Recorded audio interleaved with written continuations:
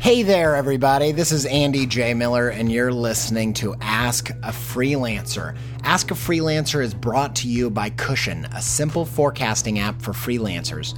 Cushion gives you a bird's eye view of your schedule and income so you can plan months ahead and reach your financial goals for the year. Learn more about Cushion at cushionapp.com.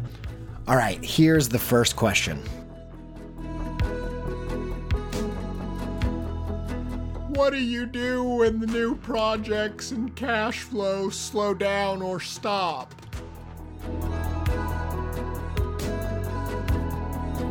Honestly, I thought really long and hard about this because I think it's a really important question. I've been there. I get it.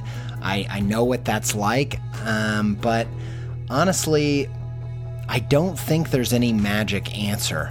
I do think you can set yourself up for success, though.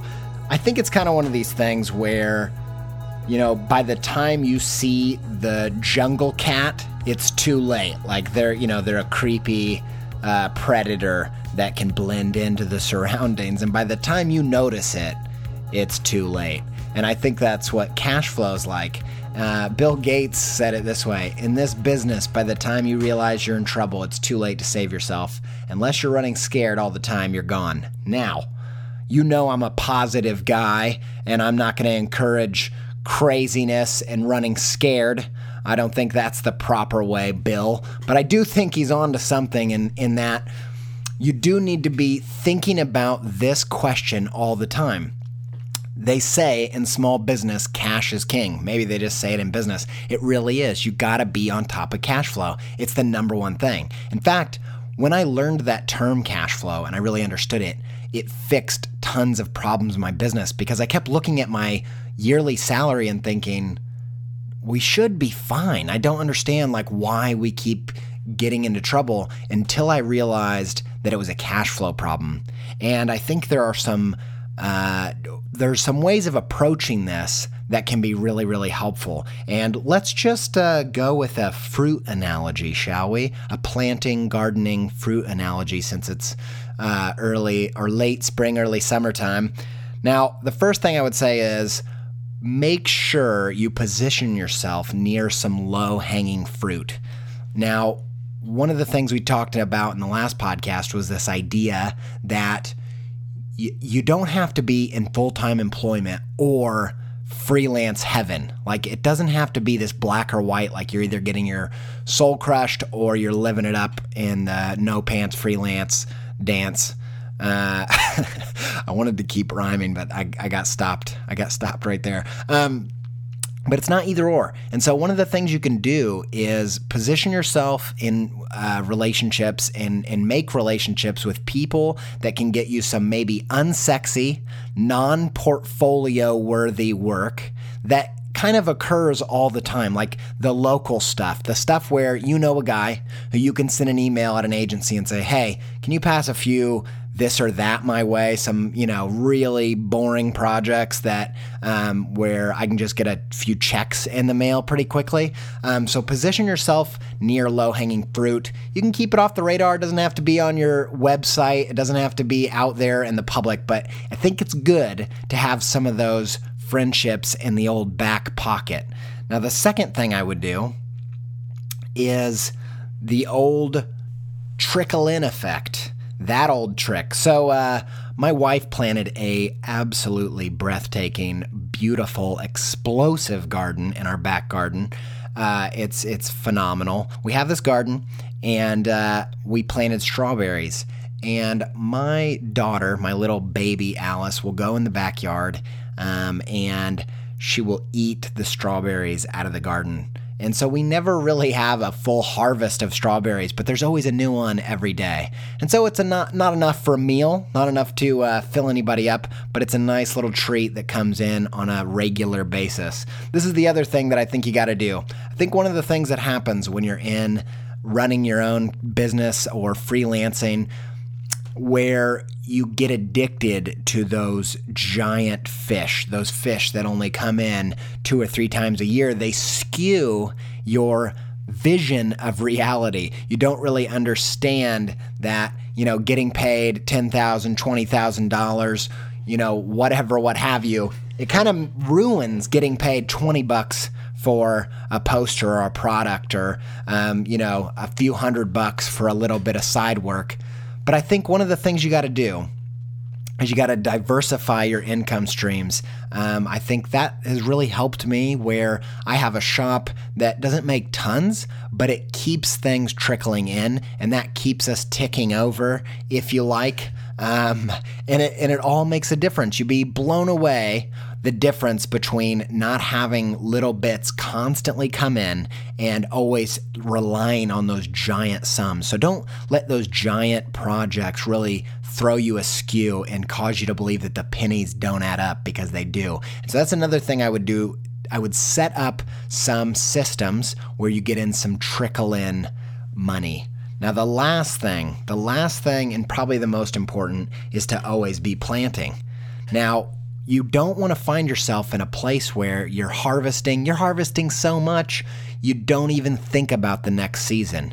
Sometimes you're so busy harvesting, you've got so much work on your plate, you think it's never going to stop.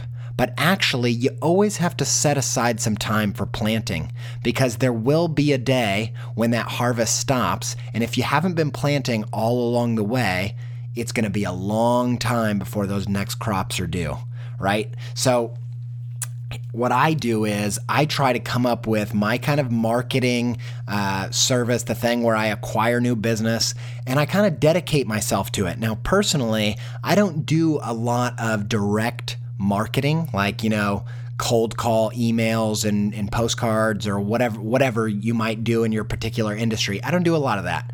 What I do is I do probably what the marketers would call content marketing, the cooler, designy, artsy people would probably call it personal projects.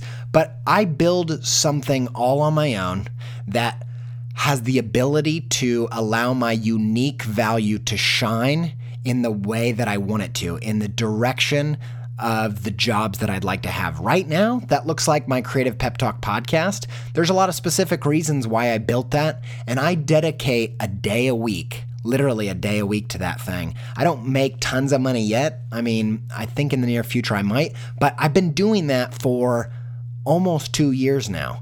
And the reason being is that I set that time aside for myself. It's my number one priority over all my other clients, because I know that's the thing I'm doing to acquire new business in the long run. And so the last thing I tell you to do in this old cash flow game is to dedicate yourself to always be planting.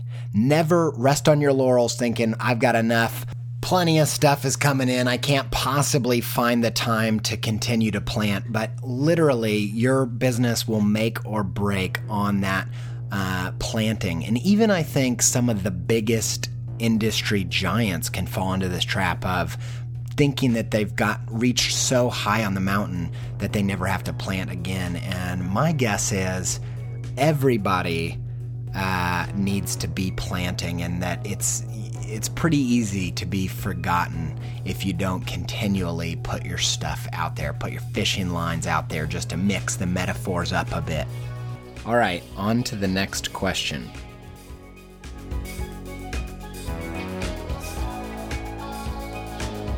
Does it ever get less stressful? Does it get any less stressful? Does freelancing ever become not stressful? I think you know the answer to this, and the answer is, as far as I can tell, no, it doesn't get any less stressful. I do think that I don't want to perpetuate the idea that in some ways it doesn't get easier, because it does. Hopefully, if you're making waves and you're growing, that certain parts become easier. Like, I think early on, it was really hard to get the ball moving. And one of the cool things that happens is you get this compounding effect where the longer you work, the more clients you get under your belt, the more likely that you're going to get repeat clients. And so the first year you might get 3 clients, the next year you might get 2 new ones, but another one comes back. And so you still have 3, so it's almost just as hard as the year before. The next year, you got 5 clients and then 1 return. And then the next year, I could do this for I could do this for so long. The next year, you get 7 clients and then maybe 3. I'm sorry. I could really go for a long time doing that, but I'll save you. But you get the point. You know what I mean? So in that way, acquiring and getting the momentum going, all of that does get easier. But honestly, I think you really just trade different things. Like as you grow, maybe you hire somebody and that becomes a whole different bag of stress. Maybe, for me personally, my work has become a lot more personal. It's become more visible in some ways, not in major ways. I'm still pretty obscure, but it's become more visible in a lot of ways. And, that's come with its own types of anxieties, and being more personal in my work has come with all kinds of different stresses. And then also feeling like the pressure as the projects get bigger increases. And so the stress all becomes different. And then also I think you never have a time in your life where you don't have life stuff going on too. And so I'm reminded of the monk, I think it's Thich Nhat Hanh, and he said this really great thing. He said that, if you're washing dishes and the whole time you're washing dishes, you're putting off your joy because afterwards you're going to reward yourself with a peach, which for me would just totally not be a thing. I'd need something like, ordering a pizza or something, a little bit more oomph. But his point is, if you're putting off that peach or pizza until after you're done with the work, that by the time you're eating that reward, you've trained your brain to put off your pleasure. And so you're not going to be in that moment either. Once you get the reward, you're going to be thinking about the next thing. You're going to be thinking about watching TV next. Oh, if you finish this thing up, you can go on to the next thing. And I honestly think that we train ourselves to never enjoy the season that we're in. I think you see it in parenting. Like, it's really easy when you have an infant and they will not sleep to be like, oh, just when they start learning to sleep through the night, that'll be great. Then they're sleeping through the night, but they start throwing tantrums and you're like, man, I can't wait till this season's over. And then you look back and you think, oh, those were the best times of my life that I was wishing away. Now, I don't have too much of that. Luckily, I feel like I learned that lesson in other ways before I started having kids. But you can see where I'm going with this. And honestly, when I look back at the start of my career where there was some real tough challenges, some of those wins are the sweetest wins in my career. And there was a simplicity to that time, and there was an excitement in those early days that is really different to what I have going on now. And so I wish that at the time I would have had the faith to just enjoy that season. And I think one thing that does get easier is your ability to handle the stress.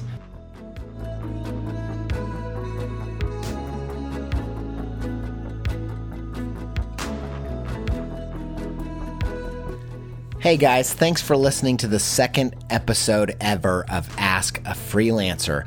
This show is brought to you by Cushion. You can find out more about Cushion at cushionapp.com. Don't forget to send in your questions on Twitter at CushionApp. If you want to check out my illustration or my other podcast, Creative Pep Talk, if you go out there and just search Andy J. Pizza, you'll find all that you need and probably a lot more. Go check out Metavari. They're the music on this show. You can find their stuff at soundcloud.com/Metavari. Thanks, guys, and stay tuned for the next episode of Ask a Freelancer. Speak to you all very soon.